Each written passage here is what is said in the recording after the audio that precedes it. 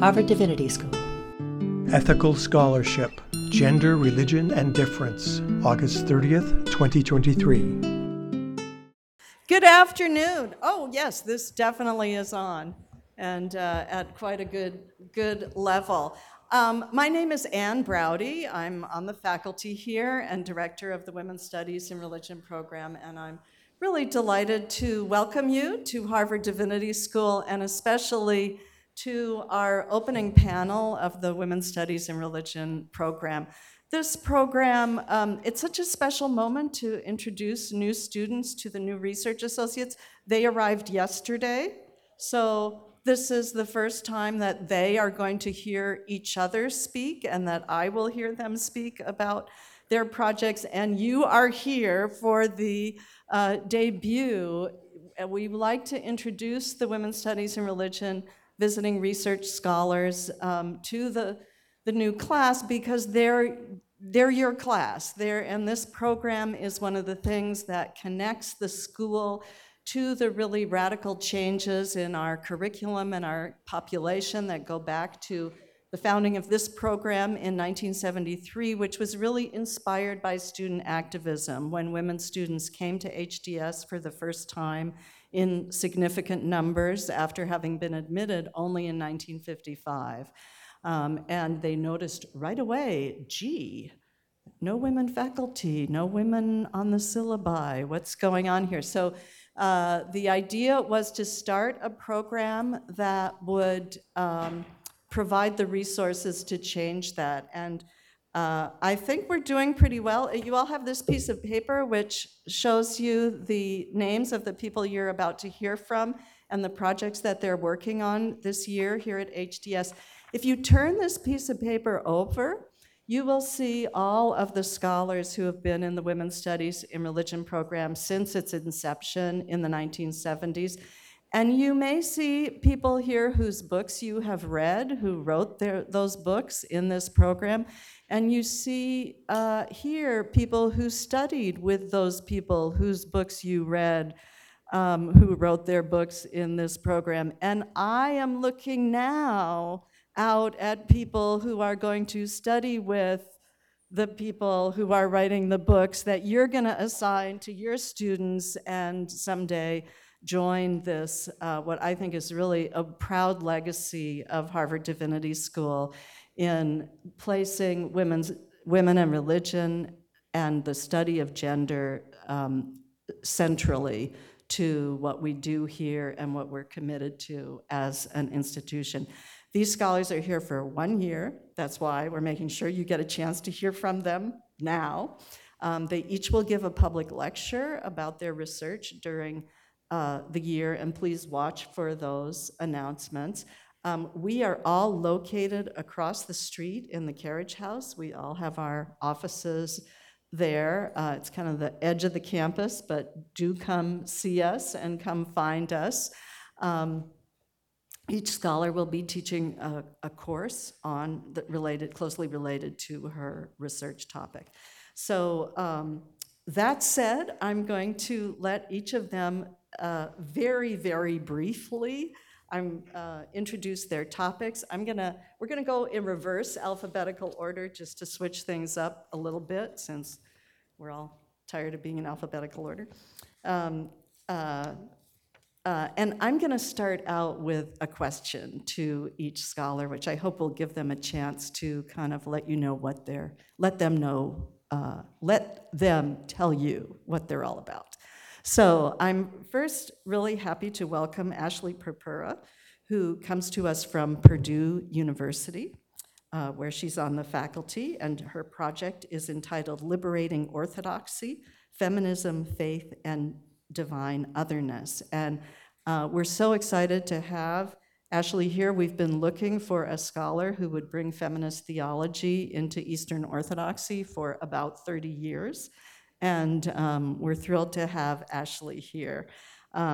It's really, and I think your work really reminds us that feminist thought has gained little traction within Orthodox Christianity because this tradition values because of the feminist values of equality, freedom, autonomy, choice, self-advocacy, and reproductive justice that have been seen as being in tension with deeply held spiritual values of ascetic obedience, humility, hierarchy, renunciation, martyrdom, and the sanctity of life in this tradition. So, how do you plan to overcome these apparent contradictions? And what can Orthodox Christianity add to discussions of feminist theology? Ashley.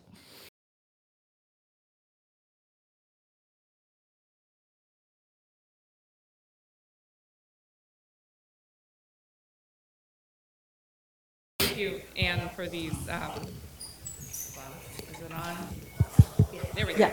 Yeah, you might get a little closer. Thank you for your questions. And I'll just note that, yes, you have maybe been looking for this type of project for 30 years, and that's probably because Orthodox Christianity and scholarship in this area is about 30 years behind. So we're a few waves behind in terms of feminist engagement. But I'll note that there has been engagement, even though in my proposal for this project and in some of my other work, I note the dearth of feminist scholarship in Orthodox Christianity. There have been women for decades writing, and they may not be considered theologians, and there's all sorts of gatekeeping, analysis that we could do to understand why that's the case, but that have been drawing on their tradition to find ways to push back against androcentric and exclusively patriarchal views about their faith and to find a voice within it. So I think the first way I'll tackle your question, and keep in mind I have 5 minutes of timing myself to answer, and then I'm writing like a 300-page book that'll do a better job. But there needs to be some contextualization of these spiritual values that are so highly held within, I say Eastern, but Orthodox Christianity, about asceticism, kenosis, or the self-emptying, self-sacrificial love, which are all wonderful things, but we know as scholars of gender and sexuality that they've been used against women, in particular as ways to uphold patriarchal values and systems of oppression. So how to undo that? One thing is to first acknowledge that they're not neutral, they're not universal, and they ignore the intersectionality that is present within Eastern Orthodox thought and the communities that draw on it. The second thing I'll note is that it's really significant to look at the people that have already offered alternatives. So women within this tradition, so there's a whole history of communism and feminism that came out of that. There's Orthodox converts in America who brought with them perhaps a more evangelical, conservative kind of approach to sexuality and gender that converted into Orthodoxy as a safe haven from things like women's ordination or feminism. So there's all different kind of historical and sociological backgrounds to these issues. But women have, within Orthodoxy, from all those perspectives, have engaged their faith and have found other types of values. And so something that I draw on this project is looking at women writers who maybe have not been considered theologians, but have been writing and asking for greater equality in their faith. So there's a lot of English speakers in that category, and there's some French speakers, some Russian speakers, some Greeks, that if you take my class, which I'll talk about tomorrow, will also be reading them. I'll also note that really it has to be, and this is kind of my approach for this topic, it has to be a constructive theological project. Theology has been written one way within this tradition that is very patriarchal, something that Orthodoxy kind of boasts about. This is the faith of our fathers. Okay, well, there are mothers there too. There are women there also. So it's a rewriting of the narrative. And one way to do that is to look theologically is who do Orthodox claim God is, and how do they believe God is in relation to humanity? And then taking that as a starting point, something that I do in my work is look at, okay, we see God as the embodiment, but also the source of all power. So then how does that reconfigure our conception of power relationships between men and women, or any other marginalized group, or something like that? And so we see this different conception of power as ultimately self-giving, as empowering the marginalized. There's all sorts of Christological kind of arguments, sub-arguments that I'll make about that. And bringing this differences of otherness into the union. right? So we have the most powerful person emptying himself of his power to bring up the most fallen, the most lowly. And so this is something other traditions, liberation theology, has been drawing on for decades. Orthodox are a little slow to the game, but I think they have a lot to offer in this way. And so that's something, to your second point, Anne, about what can Orthodoxy bring to feminist theology, besides sharing kind of our own theological emphasis on things like theosis or Pascha or the resurrection as being kind of a point for we're going to defend life, women's lives, right, in the face of systems of oppression that would proclaim death or something like this. That there's different heritage there in a tradition, and also just another way of saying you can rebuild from within a tradition that's been historically androcentric and patriarchal, and have kind of a reclamation of resources and approaches and theological belief from within it on behalf of women. Thank you so much, Ashley.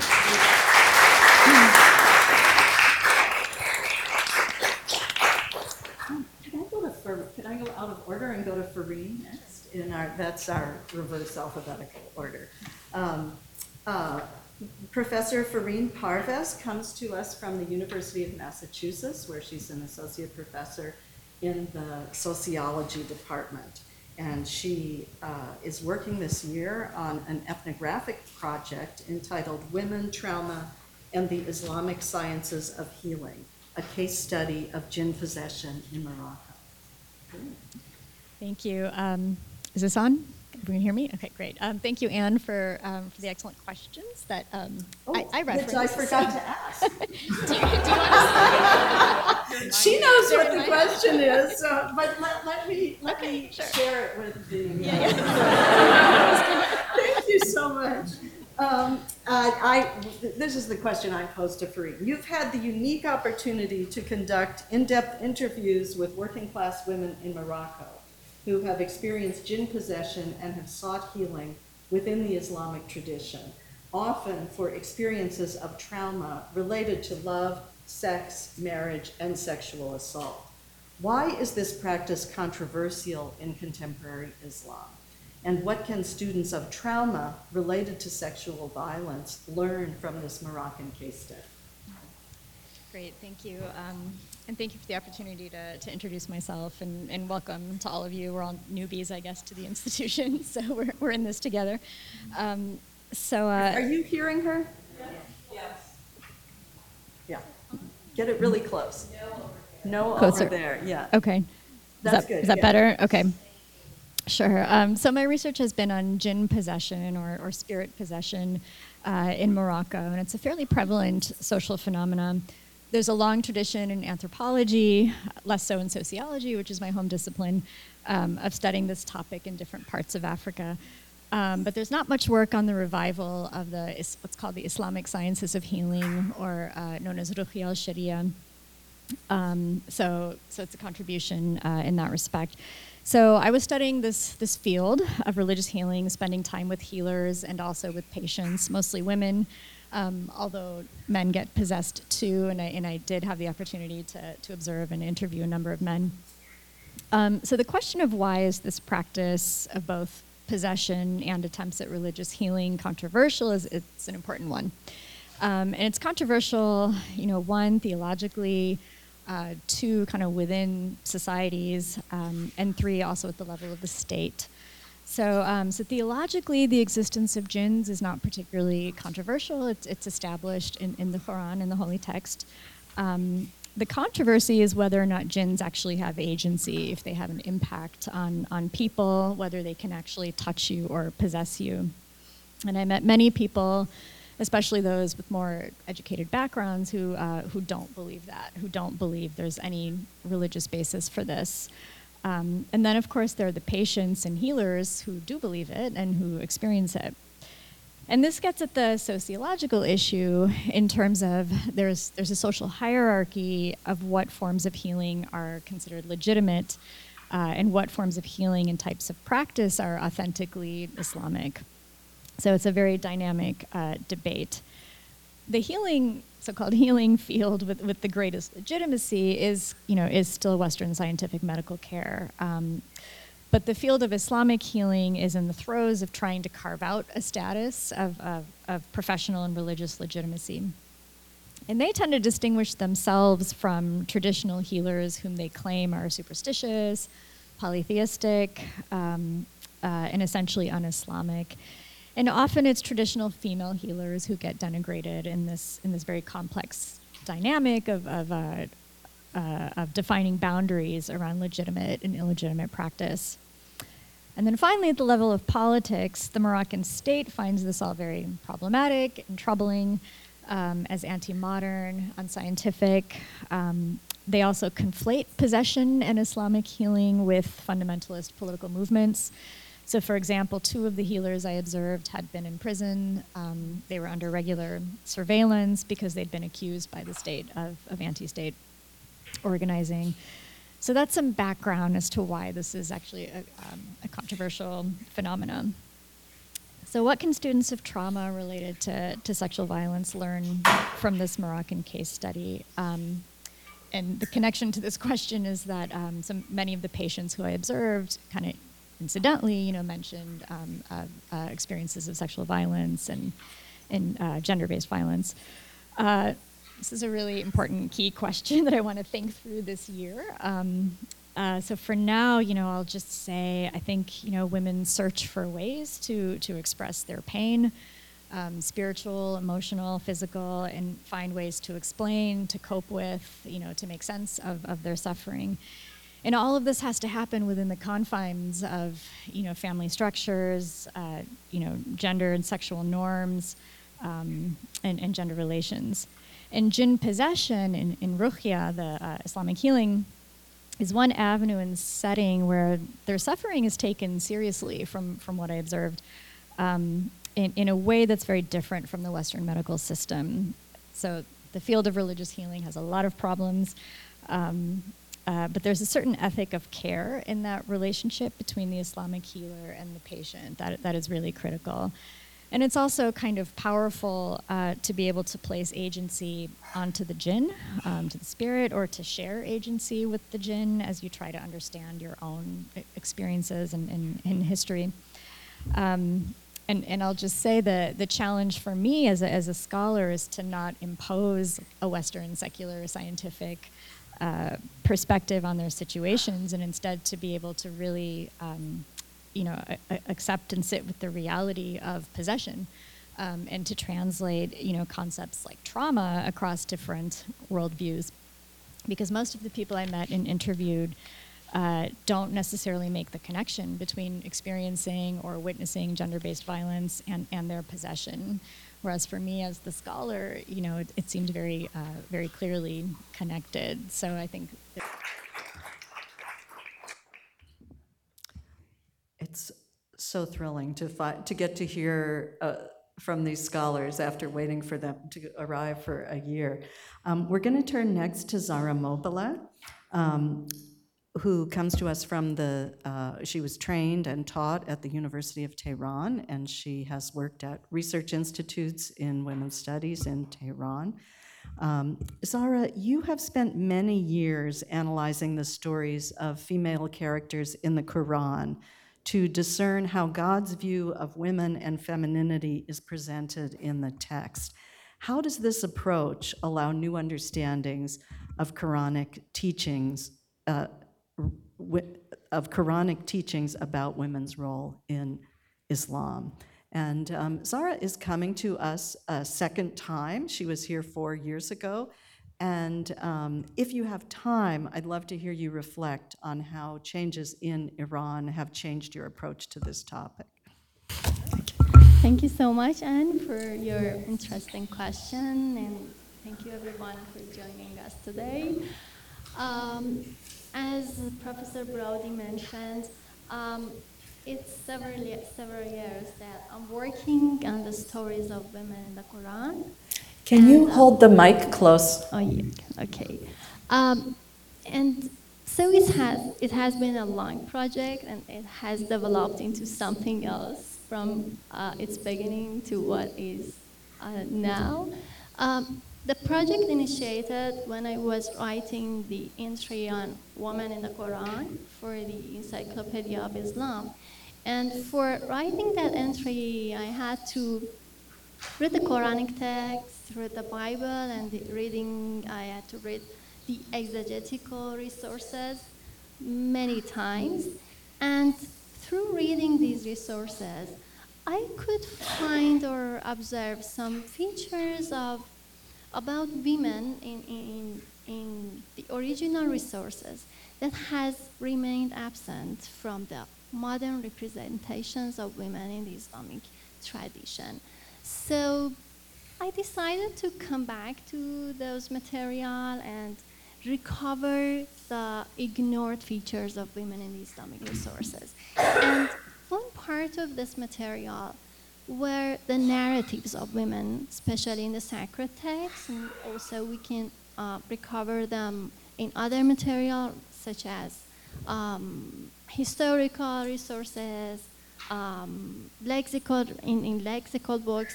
Many resources can be read as the narratives of women, and I especially focused on the narratives of women in the Quran. Simply at first, it was a study, a narratological study about the role of women in the Quranic narratives. So at first, a friend and I simply tried to analyze the narrative Quranic fragments in which a woman has a role as a heroine or a secondary character. And we had prospectively in mind some common characteristics among the positive characters, such as making dialogue with God, applying a kind of relational wisdom, being empathetic, and being faithful to God. So we provided a long list of characteristics of women in the stories that are in sharp contrast to what is presented in the Islamic tradition as women's nature. But it didn't bring any surprise to us.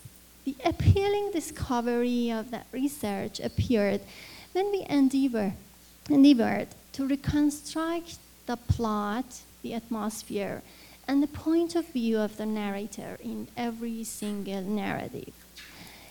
After this endeavor, a narrator unfolded before our eyes who was making the storyboard through the act of narrating and by the aid of different narratological strategies. And in developing most of the stories, including a woman character, the Quranic narrator turned out to be in a revolutionary struggle against the patriarchal atmospheres. And she was struggling against patriarchy and this struggle was running in a silent and hidden layer of the text. So it is not obvious. When we read the stories very simply, we can discover this struggle. We should see the text and ask the text narratological questions from a narratological perspective. And then we can discover or recover this very deep struggle in a hidden layer of the text. Beside all these narratological elements, we considered a repeated phenomenon in the narrating style of the Quranic stories. It was that the narrator repeatedly leaves some crucial parts of the plot of the stories silent or covers some important information in the warp and woof of the words. There are so many other narratological elements when we analyze the narratives of women in the Quran, and all of these narratological elements, which are related to the features of a Quranic narrator, sparked the idea of developing a kind of narrative Islamic theology and an ethical theory that is related to it. So we tried to recover a divine narrator who is in the process of becoming what it is through the eternal act of telling the stories of the marginalized women. And she is also in interaction with its audiences by leaving many silent and implicit contents within its narratives. So I believe that Quranic narratives have a great potential to open a new theological world in front of us. And if we try to watch the sacred text through its narratives and considering the author of the text as a narrator instead of a commander, who is telling the stories of some human beings, especially the marginalized and hidden women, that may change our understanding of the of our images of the divine and the nature of the sacred text, and also that may change an understanding of the role of women in Islam and how Islam may represent women in a different way. And all these changes in turn can lead to a paradigm shift in Muslims' approaches to how and what an Islamic ethical and legal system should be. So I hope if we can develop a new process theology, a new narrative theology that is inevitably a kind of a process theology, that theology may let emotions enter the realm of legislation in the Islamic tradition, and that would pave the way for making policies more local and more adaptable to the diversity of lives. So as to your second question, that is what I could observe in Iran during the last movement, the last Iranian women movement. When just as an observer, not as someone who attended or participated in the movement, when I was watching what is happening not only in the social media but in the streets of Iran, I could see a kind of universal human community that has or had been expanded throughout the history of humanity. And it is not, I want to tell you that that human community is not restricted to any region, to any time. When you hear the slogans in the street in Iran, that slogans they are very progressive. As someone who has written in this field, in the field of women's liberation in Iran, I couldn't believe that women in Iran and men in Iran could have such progressive ideas about liberty, about freedom, about women's rights. So it was really amazing how people could reach this understanding, this high level of understanding about freedom, about democracy, about human rights, while we didn't have enough background in this field. So I think that all you are doing here, all we are doing here, and in other places, and the divinity school, in philosophy schools, wherever we are doing something about humanity, these things are like a spiritual community, and these efforts continue to live and grow within the processes of struggling for living by women and men around the world.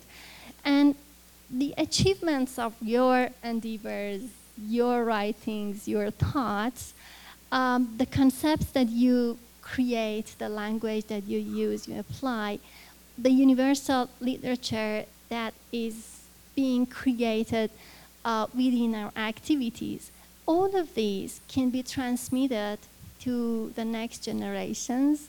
And it's like a process of reproduction. So I want to tell you that your endeavors in WSRP, at HDS, all of these theoretical discussions and the practices of sisterhood all are being spread into the minds of some people you have never met in person, but they remain alive and make changes in the real lives of women, men, and those who seek freedom around the world. So I want to appreciate all your efforts here and wherever you are doing something for human beings. Thank you so much.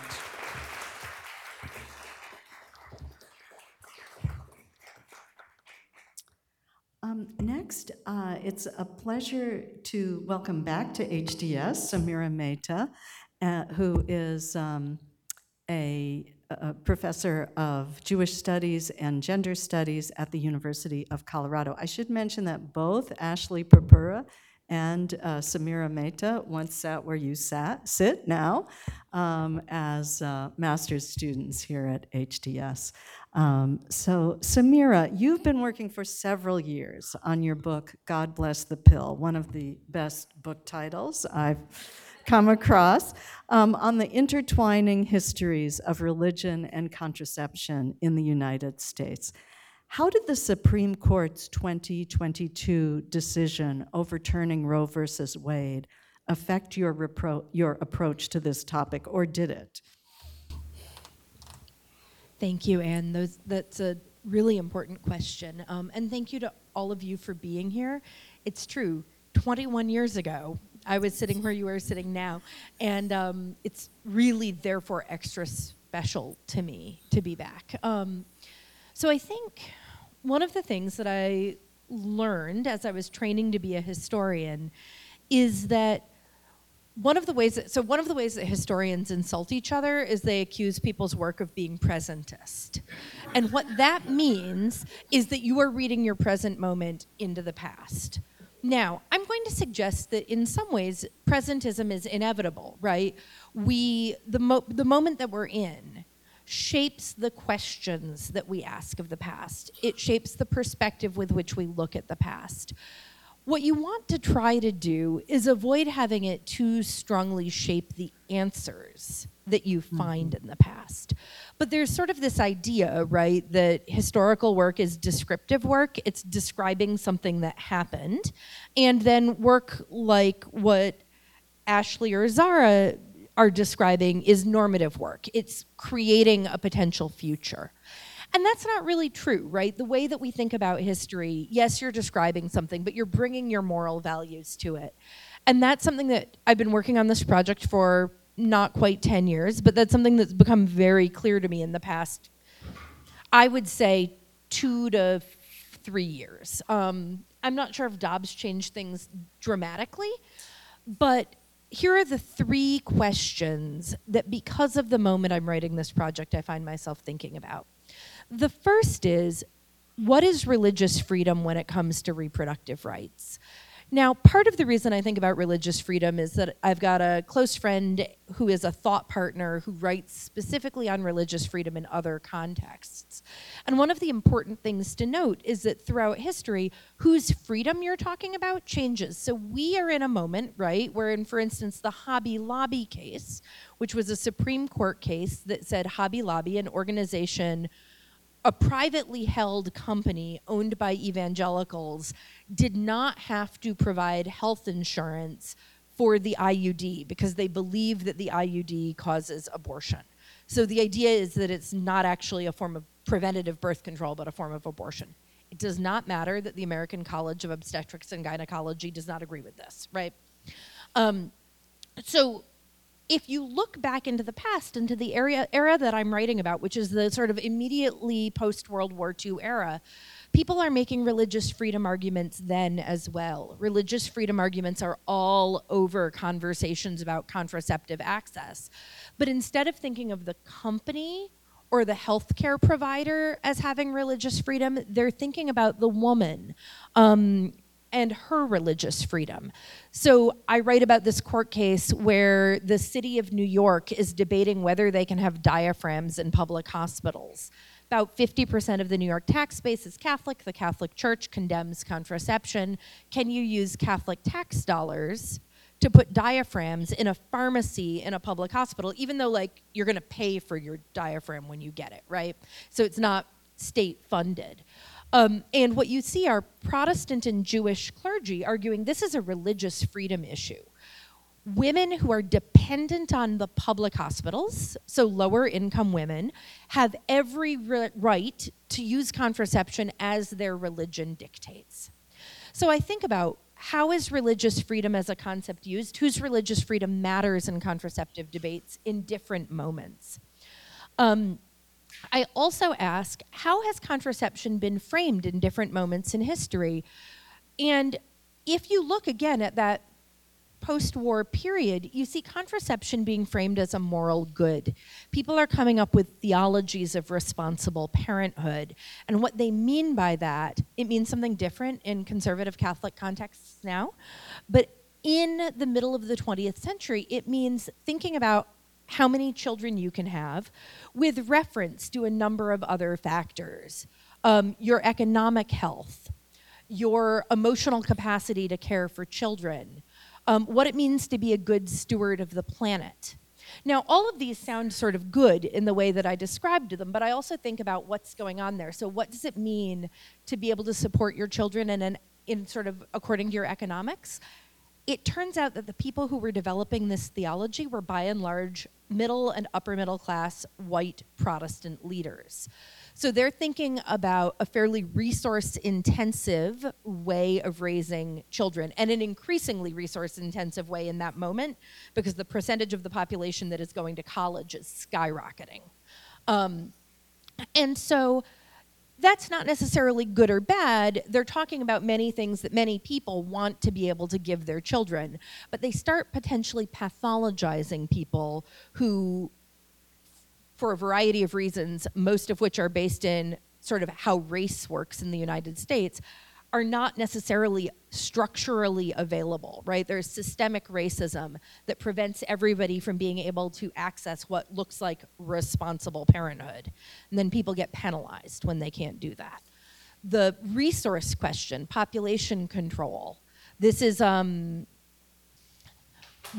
now it's like we're likely to think of it in terms of the climate crisis. That's also a racially inflected conversation. Yes, they are saying to their upper middle class white congregations, you shouldn't have more than 2 or 3 kids, but the pictures that they're showing are of Africa, of Asia, right? Places where they're kind of depicting huge numbers of kids and huge numbers of poverty, and they're not thinking about the implications of their resource-intensive child rearing or lifestyle on sort of a global food economy, for instance, right? So it's not just sort of celebrating these things. And that leads to the third thing that I think about, which it turns out you would think a push to expand contraception would be feminist. No, not really. Nobody in the middle of the 20th century in these really public influential conversations. Plenty of women totally know what they're up to. Margaret Sanger, absolutely, who is a leader in the birth control movement in the first half of the 20th century, absolutely is thinking about feminist implications. But what they're thinking about is family stability. They're thinking about maternal health, because a family in which it's sort of the first marriage, no one has being raised by a stepmother, they're thinking is a healthier family. They're thinking that if a couple can have basically a really healthy and robust sex life without straining the family by having too many kids for what they can comfortably support, marriages will not fail. They're worried about a rising divorce rate, right? So they're thinking about family stability. They're thinking about global resources. They're not calling the fact that if you had access to the birth control pill, you might go to law school. They're also thinking that the reason that women enter the workforce is because if you can't control the number of kids you have, you can't scale it to an income, right? So I try to look at all of these things and take the past on its own terms, but then I do use it to fuel sort of a feminist activist agenda in my own writing. So I collaborate with my colleague who writes on religious freedom, and we write op-eds in response to Dobbs, talking about the need to protect the individual religious freedom, pushing for that kind of earlier definition, because we think that that's something that the Supreme Court, whatever one might think of their sort of politics around women's bodies otherwise, may be more receptive to. with another colleague who's a historian of medicine, we write, when the Dobbs decision says abortion is not present in American history, we write back against it, pointing out that there are advertisements in 18th and 19th, early 19th century newspapers for abortificants, right? And so we can use that history to advocate for feminist principles in the current moment, at the same time that, again, one can use one's contemporary position to inform the questions you ask, but not always the answers you find. That doesn't mean that you can't find ways to deploy those answers in your contemporary moment. Thank you so much, Samira.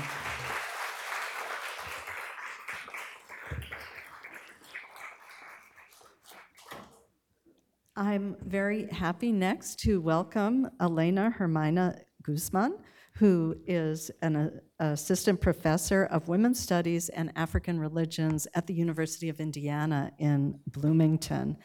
Elena, your work uses a variety of media to explore the use of ritual in the search for identity in the African diaspora.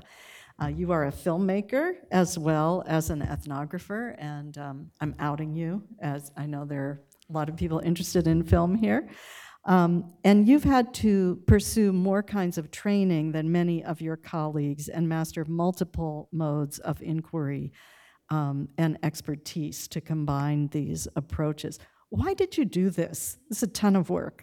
And how does the use of film benefit your academic work? And how does your academic work benefit your work as a filmmaker? Thank you for those questions, and thank you all for being here. I often joke around with people that I have 2 full-time jobs as a filmmaker and also as a professor, which is probably 3 full-time jobs. So I have a lot of full-time jobs.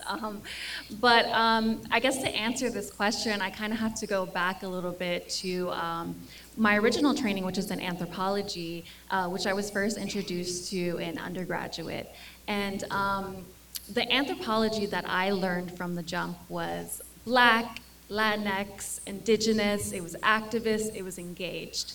I went to Hunter College in New York City, and so it was very different experience.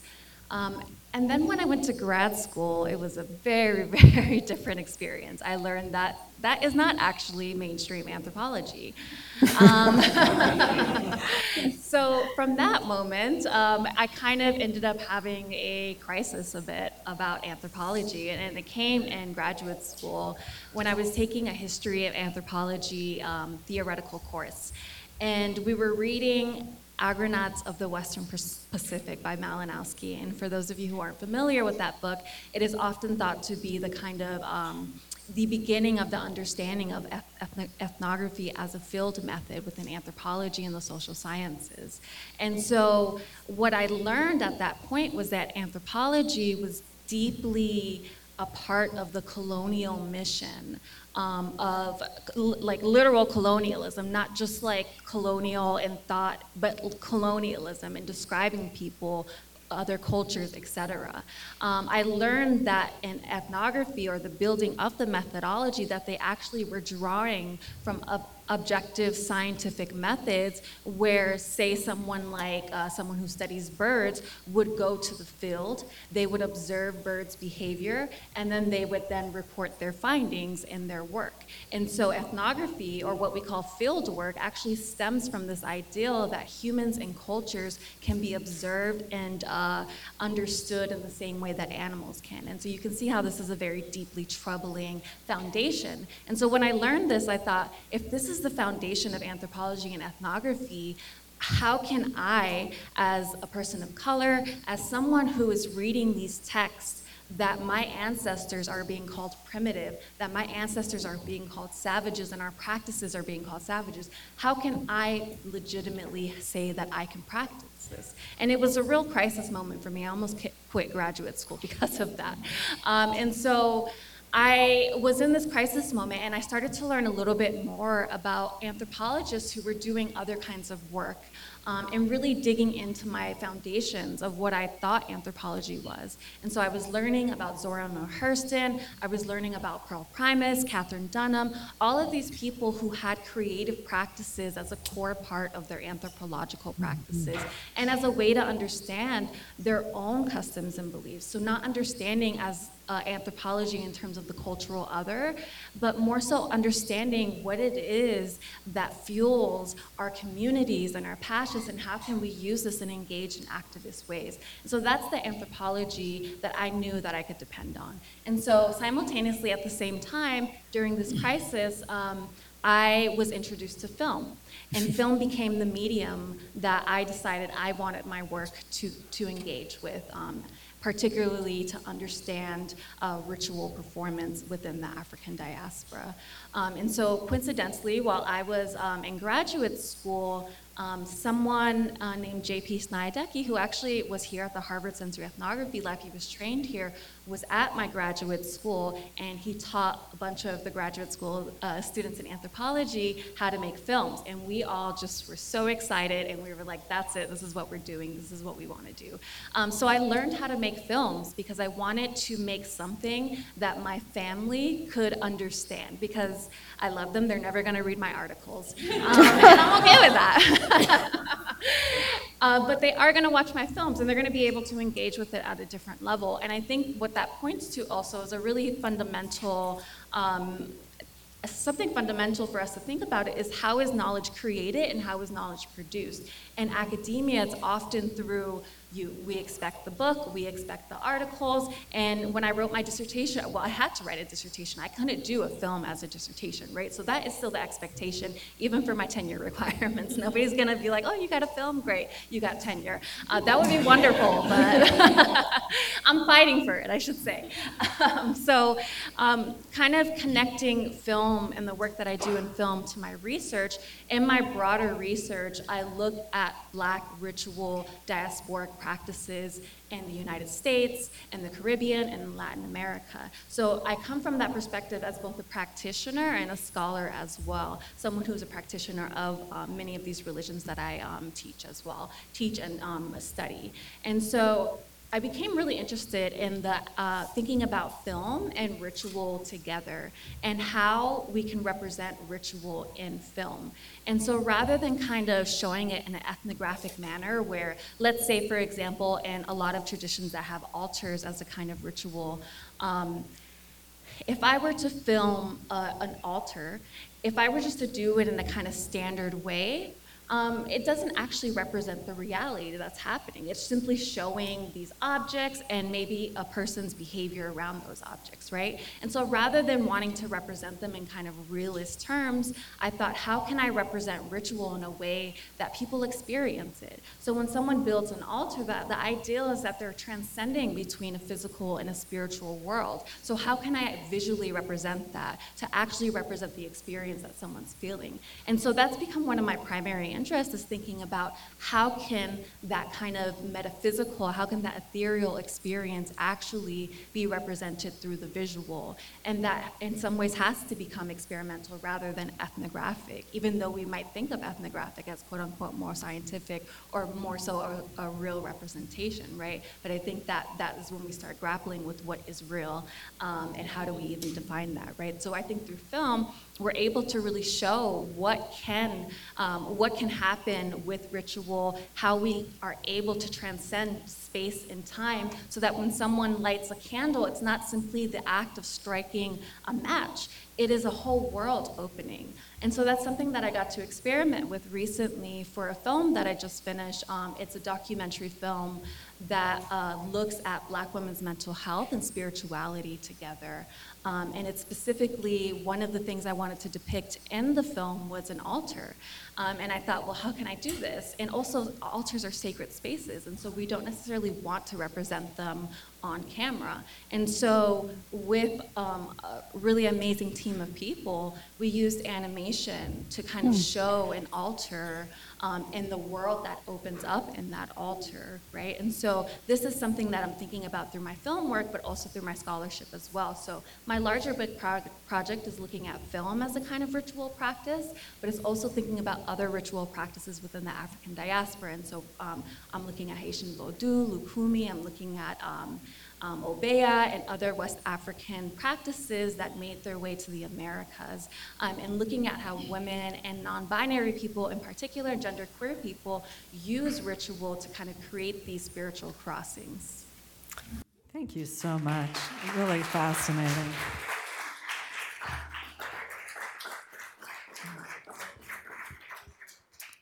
And the last scholar that I'm going to introduce, I think we're actually going to end on time. Thank you. This group is amazing to get this much content into this time slot. And we're going to conclude with Jessica Fowler, who comes to us from the University of Western Montana, who works on the Spanish Inquisition and the spread of global heresy. Jessica, your work explores the overlap between the Spanish Inquisition and Spain's establishment of a global empire, following the prosecution of women heretics to Mexico, Peru, and the Philippines from the European context. How does the Inquisition look different when it's viewed in the context of colonial expansion? How does broadening the geographical range for studying the Inquisition advance the project of studying women and gender? Jessica. So nobody expects the Spanish Inquisition to spread heresy. Good, we're done here. No. That's it. In a slightly more fuller image of this. As the Inquisition spreads across the Spanish Empire, it is the only institution in the Spanish Empire that actually encompasses the entirety of the Spanish Empire. We're talking 3 continents, 2 oceans, and it turns out they're excellent bureaucrats. And so we find a group of women who are saying maybe they don't need these Catholic men between them and God. Maybe they got this. They don't need the rituals. They don't need the prescriptions. And the Spanish Inquisition decides they must be heretics. Certainly. Women are out of control, once again. And so we name them a sect, which means they're out there, they're going to be spreading this news. We must wrap this up tight, friends. The problem is, these women actually don't get along. They have no statement of faith. They don't actually share common beliefs. But whatever, the people who are dictating the terms of orthodoxy and heterodoxy and have the power and have the knowledge call them a sect. And there we have it. We have Alumbrados, the enlightened ones. However, once you name them a sect, you got to let everybody know to be on the lookout. And once the Inquisition spreads to Lima, to Mexico, and to Manila, suddenly inquisitors all over the globe are looking for unruly women who they could vaguely say are a little too excited about religion and maybe are having visions and mystical experiences and maybe some weird thing with demons. It's a broad category. And so they suddenly wrap all these women up and call them a sect and say, look, it's global. We got to keep talking about them. They might get away unnoticed if we don't tell people about them. And it turns out when you tell inquisitors, good work for finding heretics, they will keep looking. And they'll be like, you seem vaguely, yes, you. And so the Inquisition manages, through its own personnel, paperwork, and procedures, to find heretics in places they never existed. It turns out the women originally named Alumbrados do not move. The women who proceed to be named Alumbrados across the empire and across 200 years don't move. Heretics aren't moving. Discourses about heretics are moving. And so what the Spanish Inquisition aces as it spreads across the empire is communication. And so I'm studying how a heretical discourse spreads across the empire and how the Inquisition in its pursuit to police heretics actually will produce more of them. And so ultimately persecution is productive, not in the great way we all like to have a good productive work day, but it does produce things. We have no records of these women heretics except via the Inquisition. They don't exist. They don't have writings. They don't have any shared faith that we can tell. They aren't even connected to each other. But the Inquisition says they are. And so my project unravels how the kind of power-knowledge nexus creates heretics, and how in persecution being productive, the Inquisition does unexpectedly spread heresy. Thank you so much.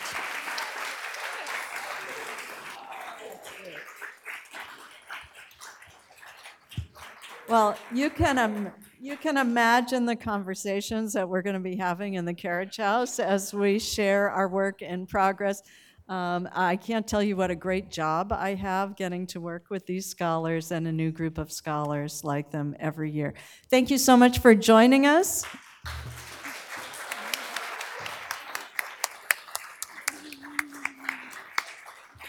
Have a great year. Sponsor, Office of Student Life. Copyright 2023, the President and Fellows of Harvard College.